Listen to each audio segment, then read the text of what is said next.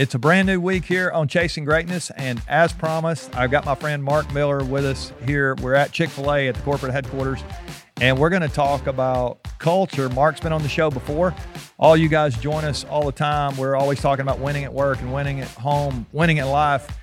Today, and actually this whole week, it's going to be Winning at Work week here as we talk about this idea of culture. We talked about it a couple of weeks ago. Mark, again, got this new book coming out. And so welcome to the show, man. I'm glad you're brave enough to hop in here with us. You're going to help a bunch of people this week. It's great to be back with you. So here we are at Chick-fil-A. You've been here at the corporate office for a long time.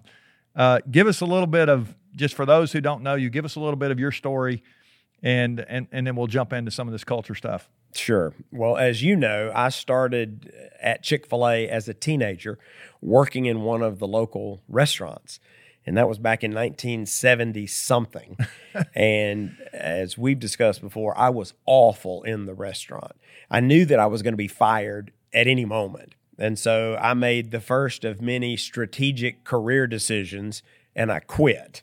Now, this made sense to me as a kid because I thought I really didn't want that on my resume. That I'd been terminated, right? So I just decided I would move on.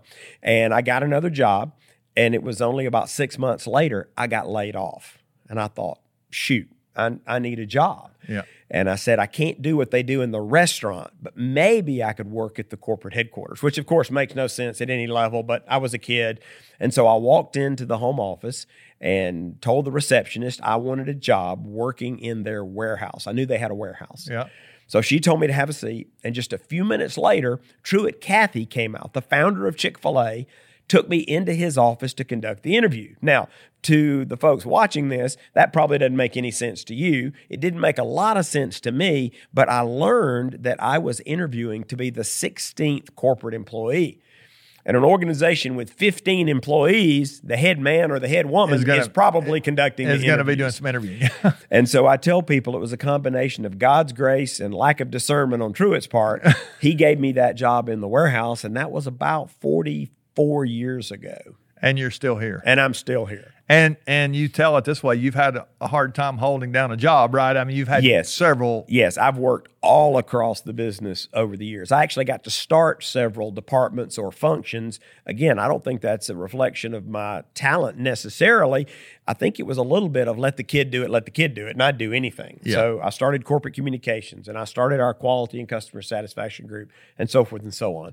But I have worked all across the business. Yeah, over I love the last so much 4 that decades. you've just been grinding for those 4 decades. And for those young listeners out there that are grinding now and they feel like they're in obscurity, I always remind them that what's now is about what's later. And so you're reaping some of the fruits of all that hard work. And so we're going to jump into culture. You got a new book called Culture Rules.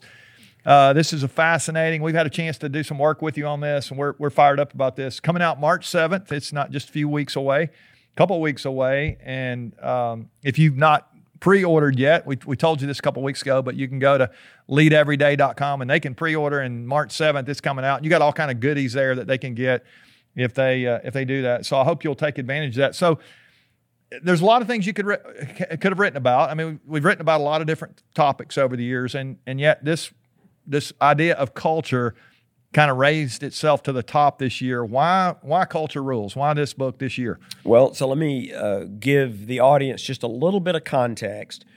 For the last 25 years, I have been working almost full time on how to help leaders grow their leadership capacity and how to help organizations grow their leadership capacity. And part of that for us is to identify current and emerging needs. And if we can get a step ahead of it, that's great. Sometimes we even try to look over the horizon. We did that a couple of decades ago when we started talking about teams, and specifically leadership teams, as a strategy to grow leadership capacity. That was something we saw emerging. And so we're always trying to look and say, how might we add value for leaders? And it was several years ago, pre-pandemic, we began to see a lot of pressure on culture.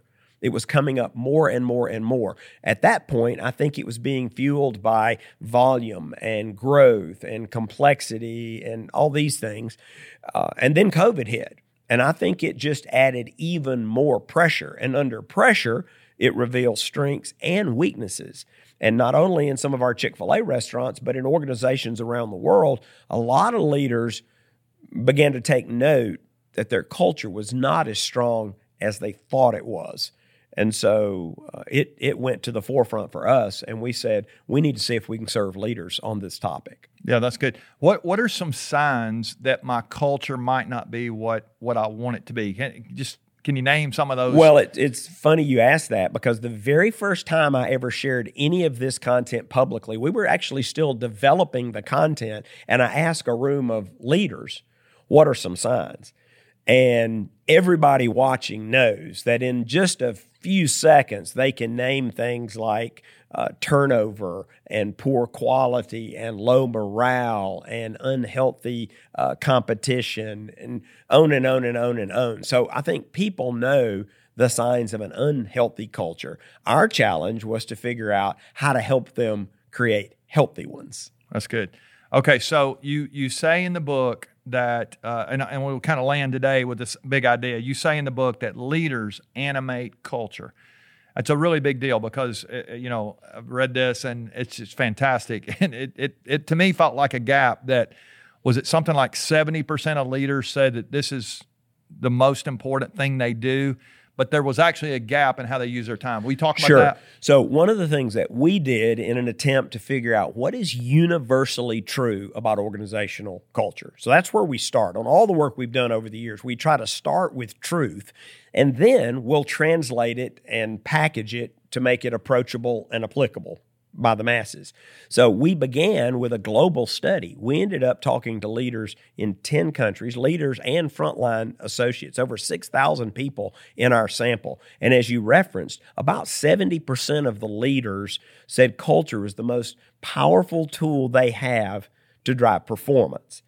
We asked those same leaders to rank their priorities, and creating and maintaining culture came in at number 12.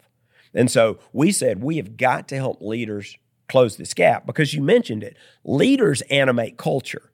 Now, you're going to have a culture by design or default. Every organization has a culture, but leaders are the ones that bring a culture to life. And so that's what we set out to learn. That's so good. I'm so excited about you being with us this week. So my question for you today, as we kind of wrap up this first little conversation, we're gonna have Mark with us all week. My question for you today is, do you have a culture by design or by default? We'll leave it right there with what he said. And I want you to begin to think about that. And are you doing everything you can to animate that culture, to build a culture by design? I think you really have an opportunity to animate your culture wherever you are. It might be a department, a team, an organization, a school, business, church, all kind of cultures out there, even a family. We'll get into some of that as we go through the week. We're going to talk tomorrow about the first step, the first rule in how we do that. You come back and join us tomorrow for more Chasing Greatness. Love you guys. We'll see you tomorrow.